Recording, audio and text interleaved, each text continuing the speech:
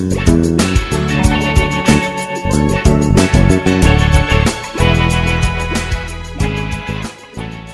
evening and welcome to this week's episode of Pop Culture Double Date. This week we're all still in isolation, still sort of quarantining ourselves because of coronavirus, and as a result we managed to get around to watching Westworld Season 3, Episode 3. Gerald, you'll tell me what the name of this episode was? I hope. Let me get it up for you. Hold on. It is called... We don't know. We'll move on. Yeah. Well, say hello, Adages, Maggie, Jazz. It's called The Absence of Field. The absence of what? Of Field. Okay. Well, say I think hello. that says it all, right? We don't really know what it's called and we don't care. Everyone, say hello. We had to Look.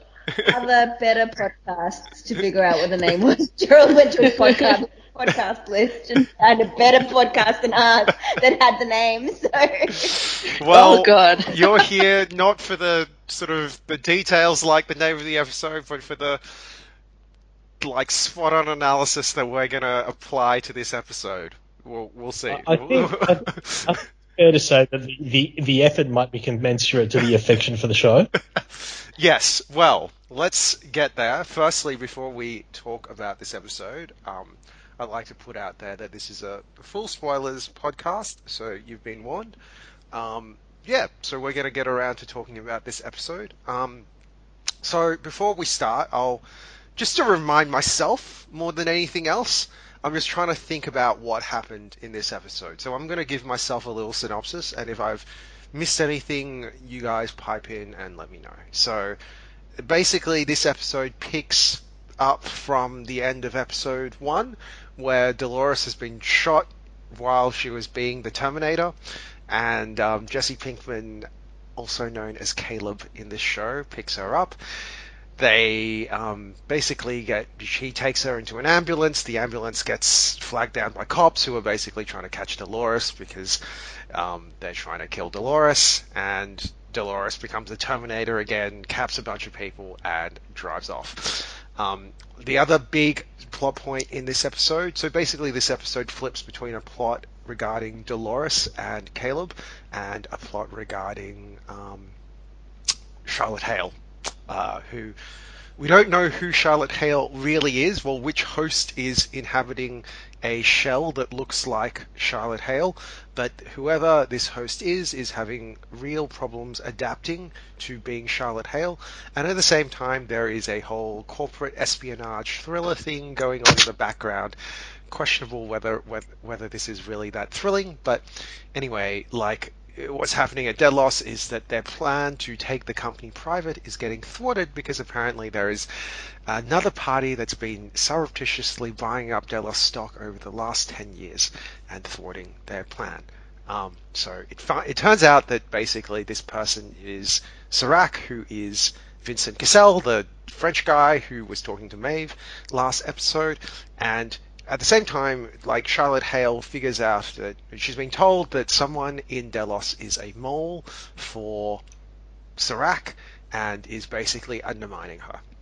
Right? At the same time, we get to see more of Charlotte Hale's life, her ex-husband, her kid, and all during this she is struggling basically with her identity of whether she's Charlotte Hale or whether she is whoever the host that is currently in the Charlotte Hale shell actually is, right? So there's that stuff going on, and then the Dolores plot is basically Caleb is compromised because he's helped Dolores. A bunch of people come after him, and at the end of it, Dolores basically red pills Caleb, basically takes him out of the Matrix, kind of, in the sense that she reveals, not particularly surprisingly, for me anyway, that Insight is creating a simulation of everything, and everyone's life is basically based on what Insight's simulation is, right? And that Insight has already projected that Caleb is going to kill himself in 10 years' time, or something like that. So Caleb says, F that, I'm not going to accept that fate, and Dolores offers to basically take him on as part of her whatever it is that she's doing, kill the world plan, basically, that she's got. It's unclear. Caleb, for whatever reason, decides to join her, and here we are, right? Oh, actually, no, the end of the Charlotte Hale plot is basically, the spoiler is that Charlotte Hale is a mole, and she's working for Serac, and the host who is playing Charlotte Hale sort of figures this out. She meets Serac, and Serac wants her to basically, to be honest, what does Serac want her to do? Kill Dolores? Is that it, or something else? I can't remember. He sort of wants her to hurry up on her moleness, like just be a more efficient mole. Yeah. So I guess I don't. So she, basically he wants Charlotte Hale as a mole to dig a bit faster. Okay. That's accurate. Okay, so I feel like that's accurate. So if you can't tell, that's as much information as you get from this show. So Jerry, why don't you start? Because I think from my tone, I think we're probably going to be in agreement to what our feel for this show is right now. Why don't you start and give us your impressions of where this show is going? I might need to run off with the fifth member of our podcast who's not Manager. having it. So let me go first, Okay. just in case I need to run off. I'll just say I didn't like this episode very much. I find both of the main storylines quite boring. So first of all, I couldn't care less if Charlotte Hale is feeling torn between the body she's in and the robot mind that she is. It doesn't make any sense to me that she would feel torn, because she's a robot, okay? So sentient or not sentient, she should be above being, sucked into the life that she's pretending to be. Actors can play a role for months on end, years on end, decades sometimes, if they're in, one of those telenovela or, Days of Our Lives kind of things, and not get sucked in. So why can't this, super amazing, super smart, sentient robot not distinguish between what it is and what it's pretending to be? And the idea that it's got an emotional function that it can't turn down enough not to self-harm, come on, it's a robot, alright? I'm not buying it. It's annoying me. It's so ridiculous and so unbelievable that it annoys me that they present this on our screen. So that's my first point. The second point, right, is with Dolores and her mission. Okay, so there's an algorithm, and you channel a lot of data about people into it, and it spits up predictions, and it's quite accurate in what it does. And Dolores wants to expose it for what it is, and expose the world for what it is, which, I don't get this. Okay, the algorithm exists, but surely if you are able to act in ways that the algorithm does not predict, if you are able to better yourself as a human being, even though the algorithm would not predict it, then that would be new information that the algorithm would incorporate to give you a better future. Because it's not a static algorithm. It's, it's one that evolves. It's an algorithm. It's not a piece of stone that's still and the same and never changes. So what is so evil about this that it needs to be exposed, and once it's been exposed, this world will crumble down? I just don't get it. It looks good. It's very dark. It's very, the way they've shot it, visually it looks great. But, the content, what are they trying to say? What are they trying to do? It's so ineffective that it's sad that it's come to this. You should have been able to put together a better story than this. So I think that's lame. We're going to see William next week. I look forward to that, but I've got no doubt they're going to mess that one up as well. So that's my thought. Can I just respond to that before we go to other people? So yeah, I agree to some of that. Probably not to the extent that Adija is putting it, but I definitely feel that, right? I feel like one of the problems with this show now is that it's lost its sense of nuance, right? So in the first 2 seasons of Westworld, there is this constant question about whether the robots are sentient or conscious or not, right? And now it's like they've just given up on that, right? So it's basically they're sentient and conscious, and they basically just act like human beings, right? Like there's very little delineating the robot from the human being apart from like the shell that they're in, essentially, right? And I find that it's a bit of a cop-out, right? Because it's just kind of like, oh, we'll just accept that the robots are basically like AI that can act like human beings now. And all of the mental issues that might plague human beings who are deep undercover, oh, well, yeah, they've just got them too, right? So it kind of is like, it feels like a bit of a cop-out because it's like they're trying to set these up as different beings, but not really, because they're really just humans in like Terminator shells. So whatever. Anyway. Human in Terminator shells, really, because they're made out of the same skin and bones as we are. They just have superpowers. Yeah, kind of. How? Yes. They're made out of skin and bones. Like how? Yeah, can they have these superpowers? whereas they were previously mechanistic, they are now made of organic material. So the show has completely elided, I think, the distinction between human and host.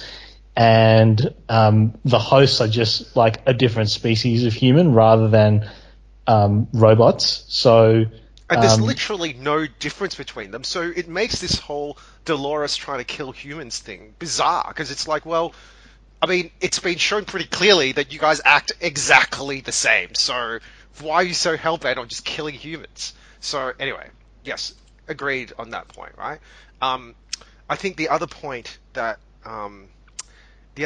you made, Anaja, about this, like, the simulation, I think what they're trying to get at is this idea that, oh, it's taking away... So, you know, like, they had that free will question that they bandied about in season 1 or 2? It's meant to be, oh, yeah, you know, taking away your free will because the simulation is so perfect that essentially it's telling you where to go. And, like, I think the inference is that, like, the simulation can also affect reality. So it's almost like, you know, like in quantum theory or whatever it is, right? That the act of observation can change the result. So basically what they're saying is that, like, oh, the thing observes, and then more than observing, it actually actively influences the world so that the results end up becoming closer to its simulation kind of thing. I don't know. Like, I guess that's a sense that I'm getting from the show. Whether it's super well thought out or not is a completely separate question, but I think what they're trying to get at is that there is this intelligence there, and that intelligence is not necessarily like have the best interests of individuals at heart. The intelligence has, I don't know what interests the intelligence has, right? So yeah, anyway, I think that's what it's trying to get at. But for Dolores suddenly to be like, well, my aim actually is some sort of revolution where I'm going to destroy this abominable sort of overarching intelligence. I'm not entirely sure where that came from and when that became a thing, but anyway, I guess this is the show we're at right now. So, yeah. Sorry for that interlude. Jerry, Mags, who wants to go next? I'll go next. I think one of the big problems with this show, it's probably been a problem long term, but is particularly acute in this season, is that the showrunners seem to think that they can generate suspense simply by withholding pieces of information from the audience. So by showing you Charlotte Hale but not telling you who's inhabiting this fake Charlotte Hale body, you are meant to be sort of hooked into the broader story and willing to endure all manner of dumb plot contrivances in order to find out who the host is, who is pretending to be Charlotte Hale. And I think that's utterly unsatisfying. It's perhaps the worst storytelling tick of this show, and it is the absolute sort of biggest flaw in the mystery box tendencies of the show.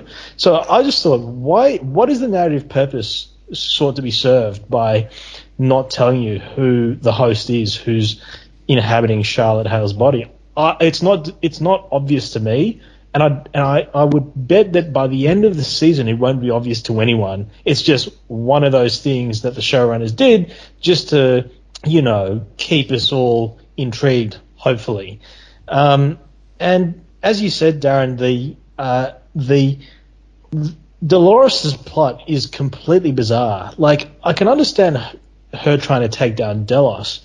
Why she has to go after Insight and Rehoboam at the same time, I don't get. Because in a sense, she, being a form of artificial intelligence, has more affinity with Insight and Rehoboam than she does with the human race. So why she would be interested in protecting someone like Caleb from the oppression of Rehoboam is completely obscure to me. I just don't understand that. Her motivations are just deeply bizarre. And I think the notion that, Charlotte Hale is rediscovering, or rather discovering, some aspect of her humanity now that she is inhabiting the Charlotte Hale body because she is discovering Charlotte Hale as a mother is just stupid. There is nothing in the first 2 seasons of the show that would suggest even the slightest hint of a maternal instinct in Charlotte Hale, because Charlotte Hale was played as a complete corporate shark. And to think that she's got this child and that this is now the most important part of her life is this sort of unforgivable and unbelievable retcon. And finally, the corporate thriller part of this episode is just so woefully and hilariously dumb. Like, agreed. Serac is is the world's first and I assume only trillionaire, and no one knows a thing about him. He's just this secret trillionaire, and the only reason why they know he exists is because like there's this black hole in the world economy. So there's like this secret trillionaire who's not there. There's this sort of like missing $1 trillion in the world economy that suggests the existence of Serac, and he's been secretly buying up 38% share in Delos.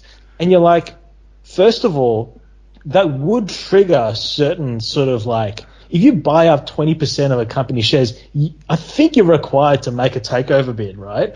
So how he gets to 38%, I don't know. And then like, but why would he be trying to prevent Delos going private? I mean, if you buy up that many shares and the company's hell bent on going private, you are going to make a shit ton of money. And so like, what is the plan? Why is he trying to throw a spanner in the works of Delos going private? And like, absolutely. I can't believe I said. You recall in the first episode that I made a joke that the Saudis were financing the leveraged buyout of Delos. Yeah. And there's a line in this episode where basically I think Charlotte says the Saudis are getting really nervous about this deal. And I thought to myself, this cannot be you cannot be telling the story of Aramco signing up to a leveraged buyout of Delos in the same way that Elon Musk thought he had a deal with the Saudis to take Tesla private. So that entire aspect is so laughably dumb that I think it exposes just how weak the narrative underpinnings of the show are. Is that the scene when the suitcase robot gets shown off? Yeah. Yeah, like it's the ED-209, right? It's like the RoboCop robot. Yeah. But like, and what about the Transformer? Like, there are now Transformers in this show. So not only did they give us robot heaven, but they actually give us actual Transformers. Yeah, the corporate take the original approach in this show now. Yeah, agreed. I think you're spot on, Jerry. Like, what is the point of Serac trying to block this going private? Because if it goes private, at 38%, he could agree to take it private, take it off the exchange, and he would probably have control of the company. So, like, and then whatever nefarious plans he has for Delos, he'd have access to it. What purpose does he have to keep it public? Like, it's... Anyway. But Daz, if he's a 38% shareholder and Delos is engaged in the biggest share buyback in history, he's going to make an absolute mint. No, absolutely. Why would you frustrate? Well, I think it's like because he wants the data, right? For whatever reason, he wants all of the Delos data. But with 38% of the company now, like, and he's a trillionaire, why does he just buy out the rest? Like, anyway, it's... Does the other thing is, like, Rehoboam sounds more powerful than the Delos data. Like, Rehoboam sounds like it's got more data. It is better at predicting the behavior of human beings. Because you recall that one of the functions of the Delos data was to allow rich people to live forever by reincarnating them as robots. And as the episode last season about Jim Delos demonstrated, that plan was completely abortive because every time they reincarnated Jim Delos as a robot, it went to shit. So it sounds like Rehoboam is a far more functional and intelligent system than whatever AI is being generated within Delos. Yeah. So, like, it doesn't need Delos. Inside is well ahead of Delos. Well, I think the only reason I could see why they want to control Delos is for the data, right? So they have the raw data on these people, right? So maybe Inside just has, like... Inside has the data that they have right now, but potentially they're going to say, oh, Delos was tracking all of these people's biometrics and literally their every thought while they were on Westworld. So, like, Rehoboam is probably going, well, maybe if I use that data, my simulation will be more accurate, or whatever it is. I don't know. Like, it's dumb. The corporate thriller thing is dumb, right? Like, we can create whatever sort of justifications for it, but my sense is that the resolution of this will be dumb. Famous last words, we'll see what they can do. But anyway, my sense is that it's not going to be particularly well thought out. Mags, what were your thoughts? Wow. What more can I add to this? I mean, for me, I thought it was I guess 2 points. Overall, I thought it was a really disjointed episode. So they were trying, I think, at this point at episode 3 to start to weave all the different storylines they'd introduced in the earlier few episodes together. But I wasn't quite convinced by it. And I also thought they chose some really weird points to do scene cuts or to end different scenes. So, for example, the transition from the scene in the playground where Charlotte Hale goes to pick up her son and realizes that he's being groomed by a pedophile, and she kills the man, and through that act somehow rediscovers herself and is empowered. Yeah. And they cut. Yeah, it was such a strange scene, and then they cut to a completely different scene that had no connection to it. I thought those types of choices were very strange, and I wasn't sure what they were trying to do. The other thing is, obviously, the Caleb and Dolores relationship is going to be one of the key relationships of this season. But this particular episode, for me, it just made their relationship really... I just couldn't believe it. Caleb was too readily enthralled by Dolores, too readily believing in her story. She was very clearly the Terminator by now, and he's probably now the John Connor of this season. It just seemed way too trite, really. So I think they're going to have to do a lot of work to build that relationship so that it has a bit more credibility.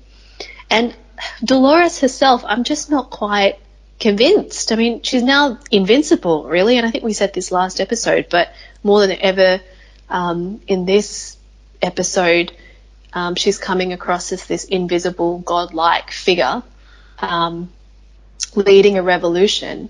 And more, you saw that through, for example, the way that she rescued, in inverted commas, Charlotte Hale from self-harm, the way she rescued Caleb from the building site and killed those 2 goons who came after him, and is now always dressed in black with at least one piece of leather clothing on her.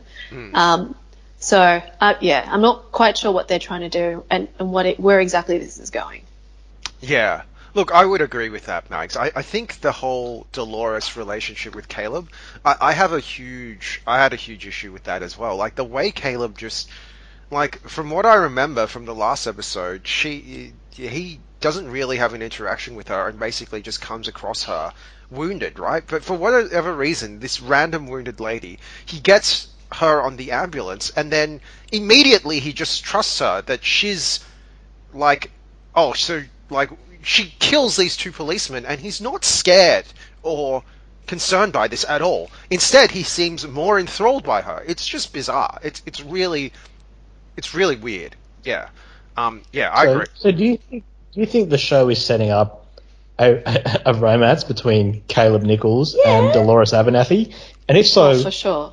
How does that make you feel? It's strange. Oh, yeah, strange. It's just strange. Yeah, I don't think the groundwork has really been laid for it. I think they're trying to make it feel like Westworld, like maybe she's become the Man in Black and he's Dolores, kind of, I guess, maybe in this world. But yeah, I don't really feel it's particularly convincing. Can I say two not so nice things about that? The first not so nice thing is he's too short and not good looking enough for her. And the second not so nice thing is when the idea that this amazing algorithm has predicted that he will take his life in 10 years.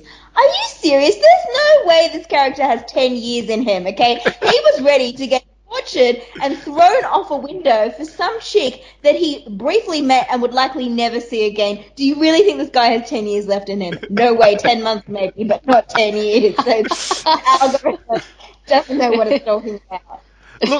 Look, in this episode's defense, so look, I agree with basically everything that's been said. I don't think I have a huge amount to add. I think to this episode's defense, and I think some of you have already noted this, I think visually, like, their game is pretty good, right? Visually, these episodes look great, right? And there's a lot of really sort of cool futuristic scenes, right? With like the big bass note. You know, like nowadays they have the Chris Nolan way of filming, right? Where you have the big wide shot of these like amazing scenes, and then you have this bass note that just kind of runs through the background, right? So there's a lot of that, which is like, you know, it's pretty well done, and I think all of the CG is really well done. I think some of the imagery is pretty well done as well. I mean, like in the same way that, you know, last season you had the Man in Black contrasted visually with other people. In this season you have, you know, I thought there was a scene in the hotel when Charlotte Hale is sitting opposite Dolores, and Dolores is dressed in black, but her complexion is super pale, right? And she's blonde. And then you have Charlotte Head, who's dark-skinned and dark-haired, and she's all dressed in white. So visually, I'm not saying that it's actually sort of adding anything to the story, but visually it's like, that's clearly an engineered artistic shot. And I get that, right? But whether it really adds to the storytelling or anything like that, not really, because the Charlotte Hale story is basically revolves around this weak corporate thriller plot and a mystery box, which is not really that exciting, which is who is Charlotte Hale really. So, yeah. Guys, I'll take you up on that stuff about the big sort of resonant bass note that was playing heavily in the soundtrack of this particular episode. It was quite resonant of, or reminiscent of, the soundtrack for Blade Runner 2049. Yes, and, agreed. And thematically was not dissimilar from Blade Runner 2049 as well, because the story of Charlotte Hale, robot, struggling with her robotness and thinking that she might be something more, is actually the story of Joe in Blade Runner 2049. And the thing is, Blade Runner 2049 was executed at such a level of craftsmanship and artistry that far exceeded this episode, that I think, to the extent that there were things in the episode that were meant to call attention to or to pay tribute to what Denis Villeneuve had done in Blade Runner 2049, it actually did more to expose just how little there was in this episode that was of any real substance. Yeah. I got to say, the only thing I liked about this episode, the only thing that I really, really liked about this episode was the scene where Caleb was just about to be thrown off the construction site where he works, and his colleague yes, robot waits, and then approaches him and then sort of trips over and falls down to its death. Yeah. And I thought that was absolutely hilarious. It was like this sort of bizarre Wile E. Coyote moment in the middle of this episode, and it was the only thing that even remotely approached wit in this episode. So otherwise it was it was pretty dire. Yeah. I actually really liked that moment. I thought it was emotionally resonant in some ways, right? Because there's this robot that basically has no personality, but he's like, I think for me that moment was resonant because literally the only person at that time, I think, was trying to get at the fact that the only entity at that time that would possibly help Caleb was someone that was like basically this robot that had no real free will of its own. And I actually thought that the way they did that robot, it kind of gave that robot a element of pathos, like the way, because he got pushed off. I don't think he fell. I think he got pushed off because he was leaning over to try to grab Caleb, and the goons like basically pushed him off, I think.